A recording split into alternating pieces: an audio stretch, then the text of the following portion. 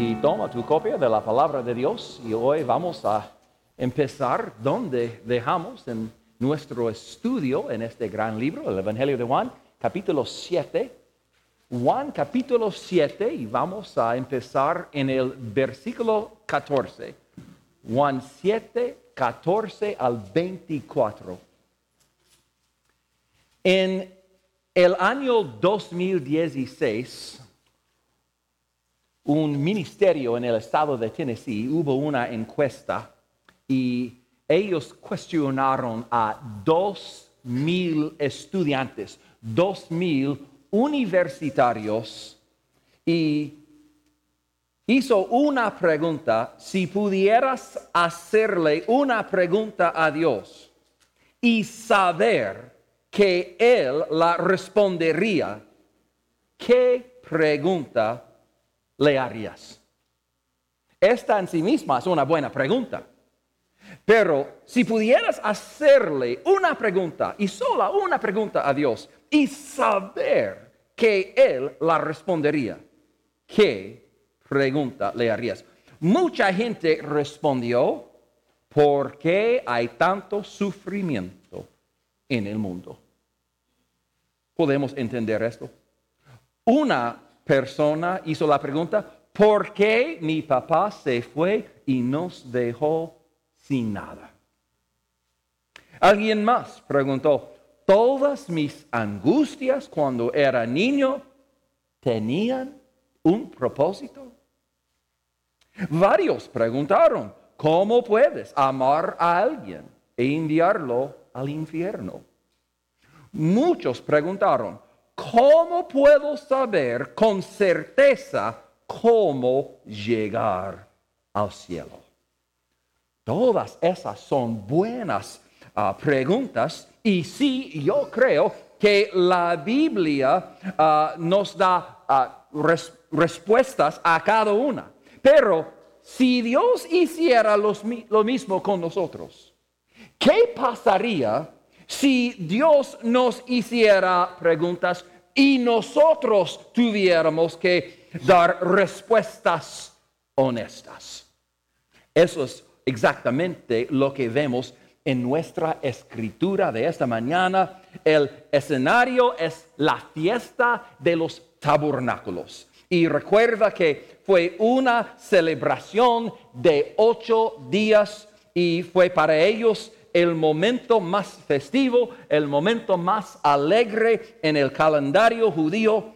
Y los hermanos de Jesús, que en este punto no eran creyentes, ellos querían que Jesús fuera con ellos, pero Jesús ya sabía cómo resultaría eso. Sería como el Domingo de Ramos, pero 6 meses temprano.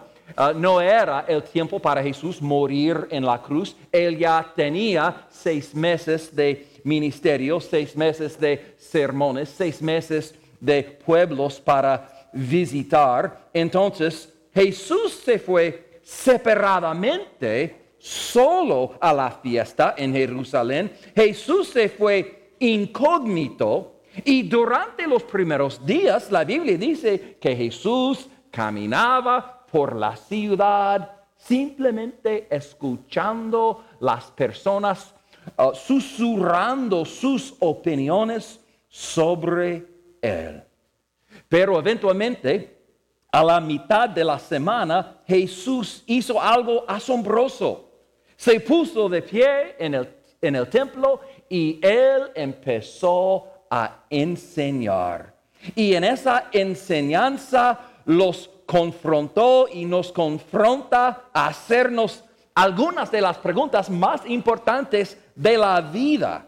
Y no, Jesús no hizo estas preguntas explícitamente, pero Jesús los guió a estas preguntas y eso es lo que hacen los mejores maestros.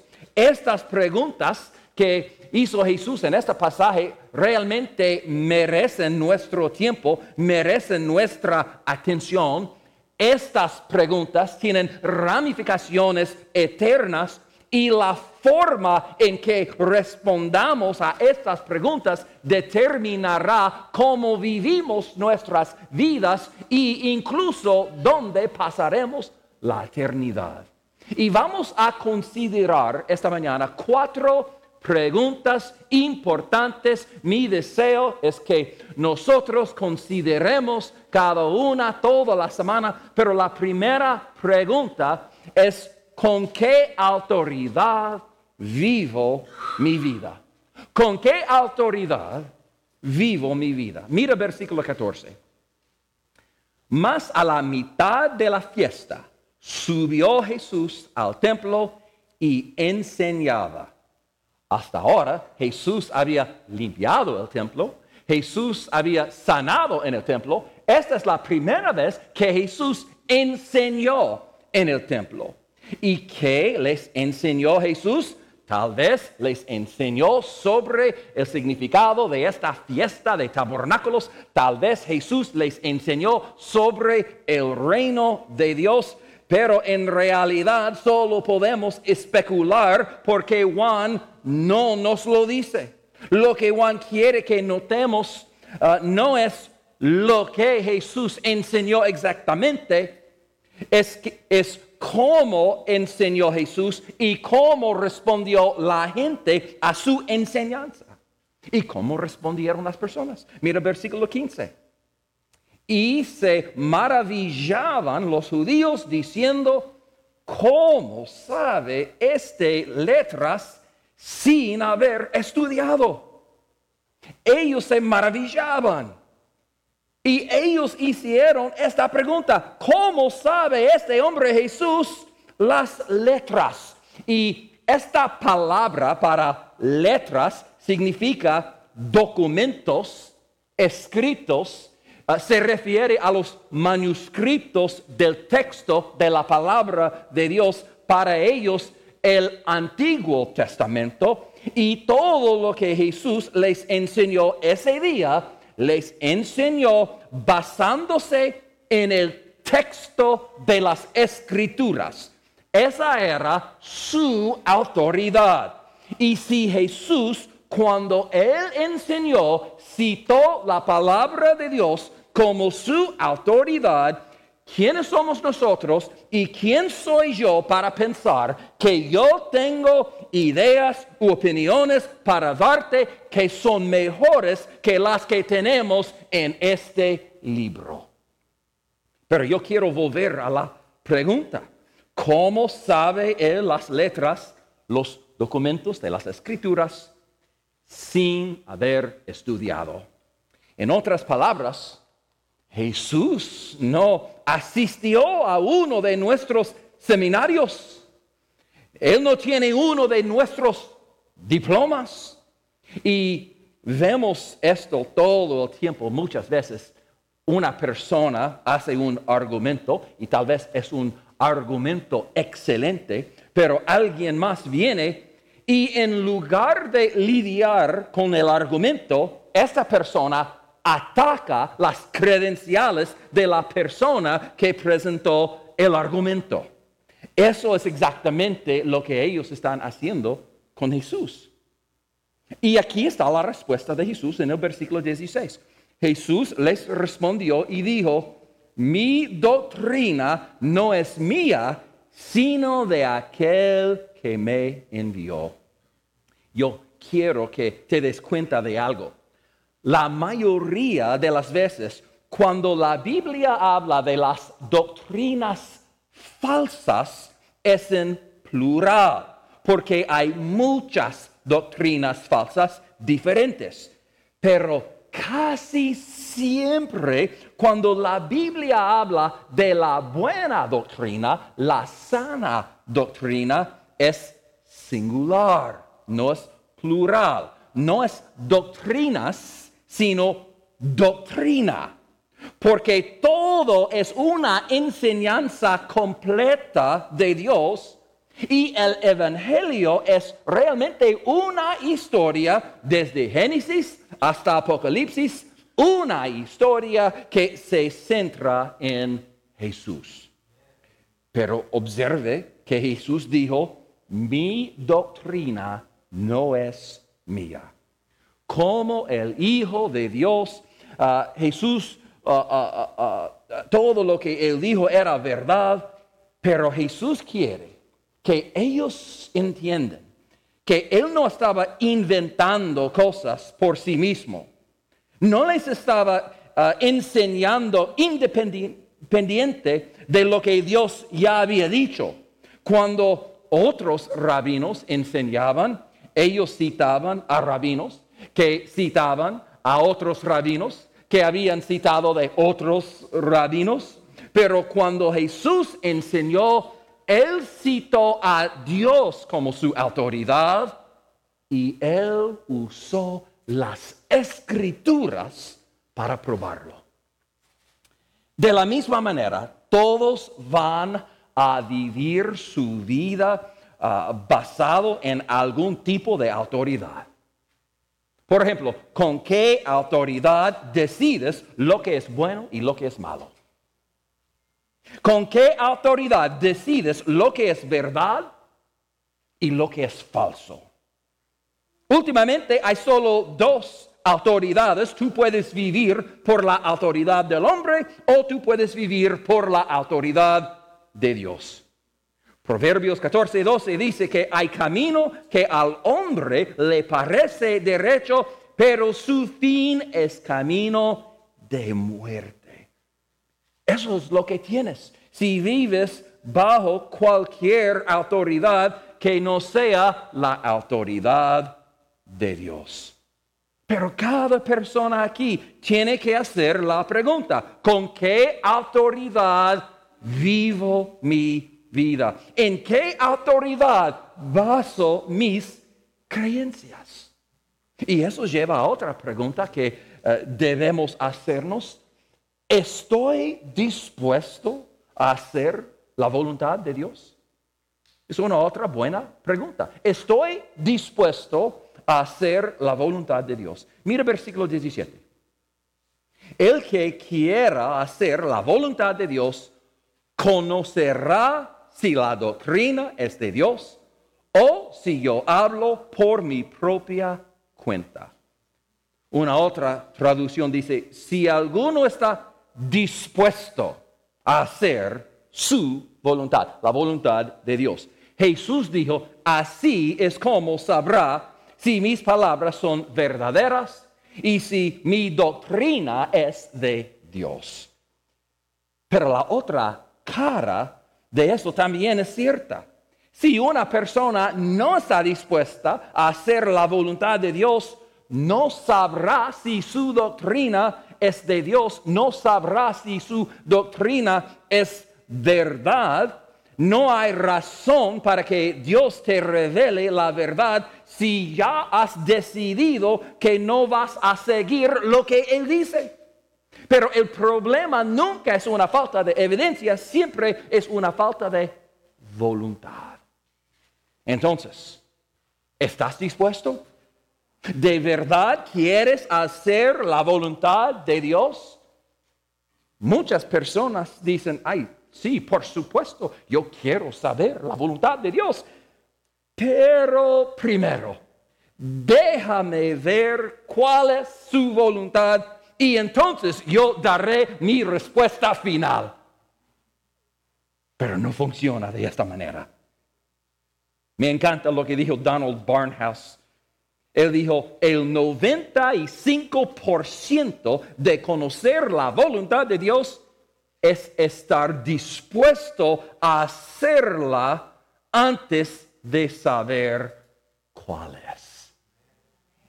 G. Campbell Morgan dijo una vez: cuando los hombres están total y completamente consagrados a la voluntad de Dios y quieren hacer eso por encima de todo, entonces descubren que la enseñanza de Cristo es divina, que es la enseñanza de Dios. Y una vez más, estoy completamente de acuerdo. En varias ocasiones he compartido el Evangelio con alguien y esta persona me dará todas sus razones por negar y rechazar a Jesús todas sus razones por no creer en Dios o no creer en Jesús. Y a veces yo hago la pregunta, si Dios es real y si su palabra es verdadera, ¿tú estarías dispuesto a ceder ante Él? ¿Tú estarías dispuesto a rendirte a ti mismo? ¿Estarías dispuesto a decir, sí, Dios, tú eres el creador del universo, tú sabes mejor que yo, así que yo voy a dejar de lado toda opinión y toda creencia que tenga que sea contraria a tu palabra? ¿Estarías dispuesto a hacer eso? Y casi sin excepción, la respuesta es no. Porque yo no quiero un jefe divino diciéndome lo que yo debo creer y lo que yo tengo que hacer. Y ese, hermanos y hermanas, es el problema según Jesús. Si tú realmente quieres conocerlo, si tú realmente quieres saber si sus enseñanzas son verdaderas, debes resolver este problema. Debes responder a esta pregunta. ¿Estás dispuesto a hacer la voluntad de Dios? Porque si lo eres, Jesús promete que sabrás si es verdad. Aquí hay otra pregunta que debemos hacer. ¿La gloria de quién estoy buscando? Cada persona debe hacerse a sí mismo esta pregunta. ¿La gloria de quién estoy buscando? Mira versículo 18. El que habla por su propia cuenta, su propia gloria busca. Pero el que busca la gloria del que le envió, y ahora Jesús está refiriéndose a sí mismo, este es verdadero y no hay en él injusticia. Volveremos a esta última declaración en un momento, pero Jesús dijo que la persona que habla por su propia cuenta, la persona que está inventando su mensaje, su doctrina, Jesús dijo que esta persona busca su propia gloria. La razón por la que esta persona tiene un mensaje que no corresponde con la palabra de Dios es porque Jesús dijo, esta persona realmente no está buscando la gloria de Dios, pero está buscando su propia gloria. Mira, probablemente ya sepas, hay muchas personas que afirman hablar en nombre de Dios, pero en realidad buscan su propia gloria. Quieren ser conocidos, quieren ser famosos, quieren los aplausos. Y por otro lado, a la persona que simplemente está enseñando y predicando lo que Dios dice, para esta persona no le importará si recibe alguna gloria. Nadie en aquellos días elogiaría a un heraldo por simplemente entregar el mensaje que venía del rey. Y de la misma manera, si una persona está realmente enseñando la palabra de Dios, si mi enseñanza se basa en la palabra de Dios, ¿por qué debería yo recibir algún crédito? Mira, yo no escribí este libro. Dios lo hizo. Dale a Él la gloria. En la primera mitad del siglo XX hubo un famoso director de orquesta italiano llamado Arturo Toscanini. Y en su época fue considerado el mejor director del mundo. Hoy es mi esposa la mejor directora del mundo, pero es una otra historia.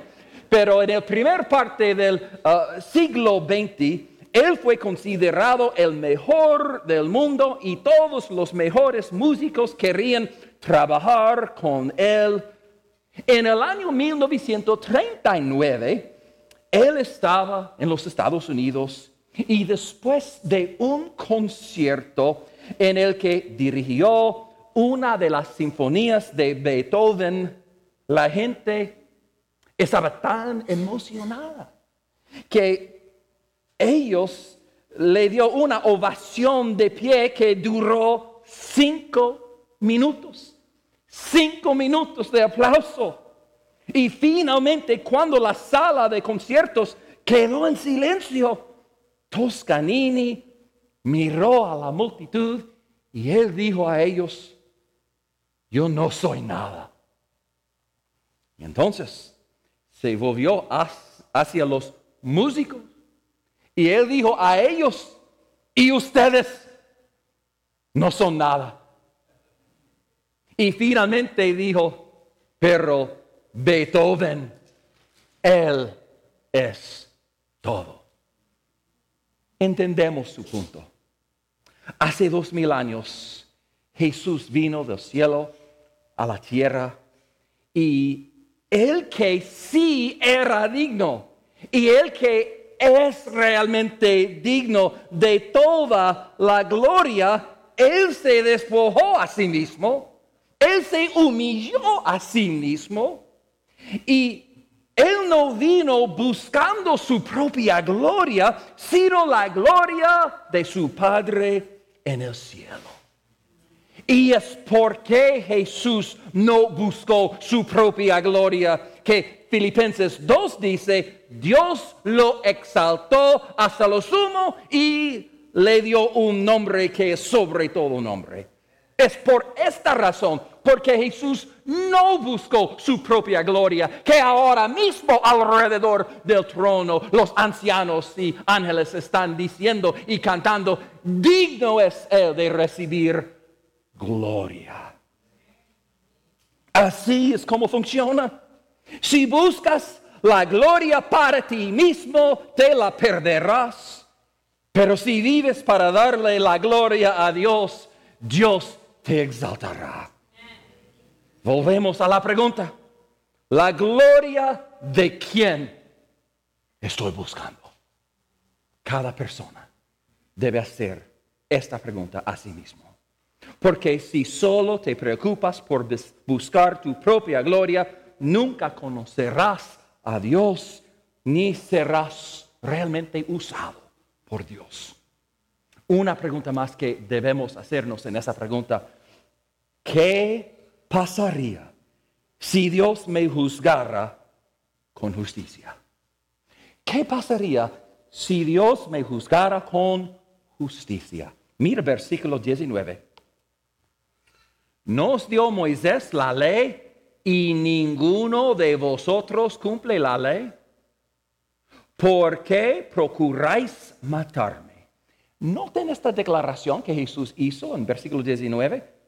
Él dijo a Jesús: ¿pocos de vosotros cumplen la ley? No. Jesús dijo: solo algunos de ustedes cumplen la ley. No. Él dijo que ninguno de ustedes cumplen la ley. Y eso era cierto acerca de ellos, es cierto sobre nosotros. Todos somos pecadores, hemos violado la ley de Dios. Y Jesús hace esta acusación y luego les prueba que es verdad al hacer la pregunta: ¿por qué procuráis matarme? Y mira, ellos estaban tan orgullosos de lo bien que conocían la ley y cuánto amaban la ley de Dios. Siempre estaban hablando de la ley. Pero Jesús dijo: están en el proceso de quebrantar una de esas leyes ahora mismo. El 6º mandamiento: no matarás. Y 6 meses después lo crucificaron.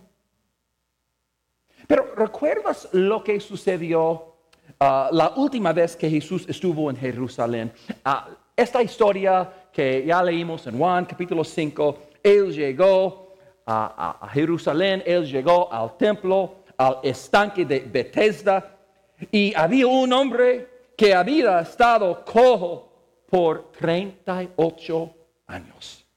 Y recuerdan lo que Jesús hizo, lo que Jesús dijo. Él dijo, levántate, toma tu camilla y anda.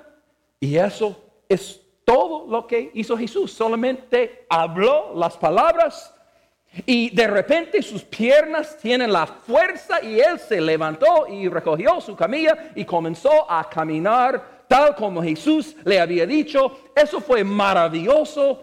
Jesús hizo un milagro y todos lo sabían, nadie podía negarlo, pero escuche esto en Juan capítulo 5, versículo 16. Y por esta causa, porque Jesús había realizado este milagro, por esta causa los judíos perseguían a Jesús y procuraban matarle. ¿Por qué? Porque hacía estas cosas en el día de reposo. Jesús acaba de realizar un gran milagro y esta es su respuesta. Ellos deberían haber estado celebrando y regocijándose porque cada día es un buen día para mostrar misericordia. Y cada día es un buen día para ayudar a alguien que lo necesita. Pero ellos estaban enojados porque Jesús sanó a este hombre en el día de reposo. Y las mismas personas que estaban enojados con Jesús en Juan capítulo 5 todavía estaban enojados con Jesús en Juan capítulo 7. Todavía estaban tratando de matarlo. Y mira versículo 20. Respondió la multitud y dijo, demonio tienes. ¿Quién procura matarle? Ustedes saben que esta es una de 5 veces en los evangelios en las que la gente lo acusó a Jesús de estar poseído por demonios. 5 veces eso sucedió.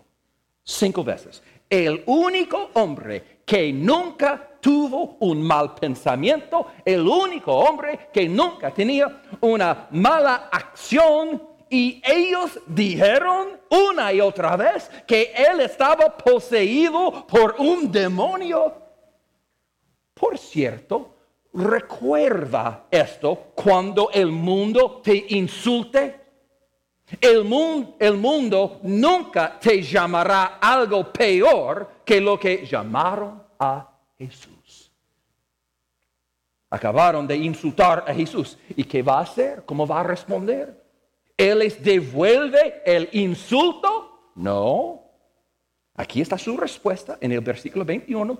Jesús respondió y les dijo, una obra hice y todos os maravilláis. Por cierto, Moisés os dio la circuncisión, no porque sea de Moisés, sino de los padres. Y en el día de reposo circuncidáis al hombre. Si recibe el hombre la circuncisión en el día de reposo, para que la ley de Moisés no sea quebrantada, ¿os enojáis conmigo? Porque en el día de reposo sané completamente a un hombre. Jesús está haciendo un argumento brillante. Ellos estaban enojados con él por sanar en el día de reposo. Jesús señaló que ellos circuncidaban en el día de reposo también. Siglos antes, Dios le dijo a Abraham que se circuncidara a sí mismo y a todos los varones de su casa, y a partir de este día todo varón judío debía ser circuncidado al 8º día. Y Moisés, cuando él llegó, por la inspiración del Espíritu Santo, lo registró oficialmente en la ley de Levítico 12. Pero Jesús señaló que ellos nunca podían controlar en qué día nacía una persona. Hoy, con la tecnología que tenemos, los medicamentos que tenemos, muchas veces una persona puede decir, ok, en este día yo voy a dar a luz. Es posible, pero no fue posible para ellos. ¿Y qué hicieron cuando nació un niño varón y el octavo día era el sábado, el día de reposo? ¿Qué hicieron? Los circuncidaron de todos modos. Y estas eran las mismas personas que tenían tantas reglas sobre el día de reposo, reglas que ellos inventaron, que no se encuentran en la palabra de Dios. Ellos tenían reglas sobre cuántos pasos podías caminar en el día de reposo. Y ellos tenían reglas sobre qué tipo de nudos podías atar en el día de reposo. Pero no le pensaron dos veces antes de circuncidar en el día de reposo. Mira, no malinterprete lo que Jesús estaba diciendo. No estaba diciendo que es un pecado circuncidar a alguien en el día de reposo. No fue su punto. Simplemente está señalando que según su propio estándar, según el estándar con el que ellos estaban juzgando a Jesús, ellos mismos estaban culpables. Él estaba diciendo, ¿están enojados conmigo por sanar en el día de reposo? Pero ustedes hieren en el día de reposo. Y si está bien infligir dolor en el día de reposo, seguramente está bien aliviar el dolor en el día de reposo, ¿verdad? Y todo eso conduce a lo que Jesús va a decir, esta declaración que es clave en el versículo 24. No juzgáis según las apariencias, sino juzgad con justo juicio. Justo juicio. Ellos estaban tan ocupados juzgando a otras personas y juzgando a sí mismos y juzgando a Jesús en base a sus apariencias. Y eso es lo que la mayoría de nosotros hacemos en este mundo. Cuando nos juzgamos a nosotros mismos, miramos el exterior, miramos hacia afuera, pero Dios ve lo que está adentro. Dios ve detrás de la máscara. Así que Jesús dijo, no juzgáis según las apariencias, sino con justo juicio. ¿Qué significa eso? Justo juicio. Juzgar en base a lo que dice la palabra de Dios sobre nosotros. Significa aceptar el veredicto de la Biblia sobre nosotros. ¿Y qué sucede cuando permitimos que la palabra de Dios nos juzga, nos mida? Encontramos que nosotros hemos rechazado la autoridad de Dios sobre nosotros. Y descubrimos que no hemos estado dispuestos a hacer la voluntad de Dios. Y hemos buscado nuestra propia gloria en lugar de la gloria de Dios. Y por lo tanto, si Dios fuera a juzgarnos aparte de Cristo, nos encontraría culpables cada uno de nosotros. Y es por eso que nosotros necesitamos a Jesús. Por eso vino Jesús.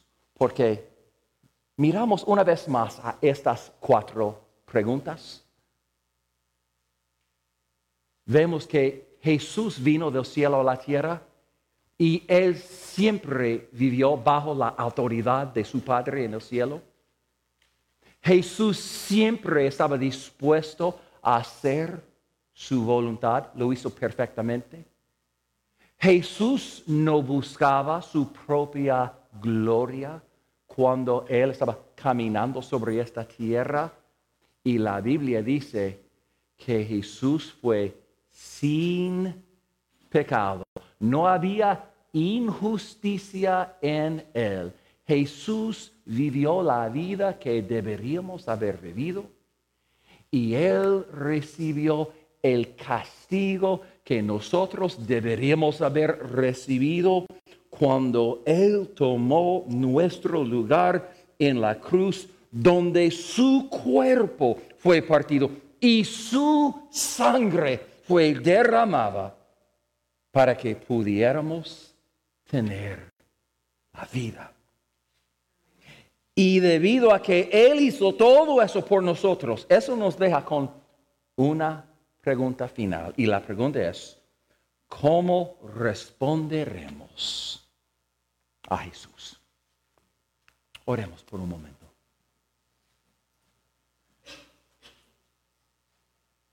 Oh Señor, te damos gracias por este pasaje que hemos estudiado hoy.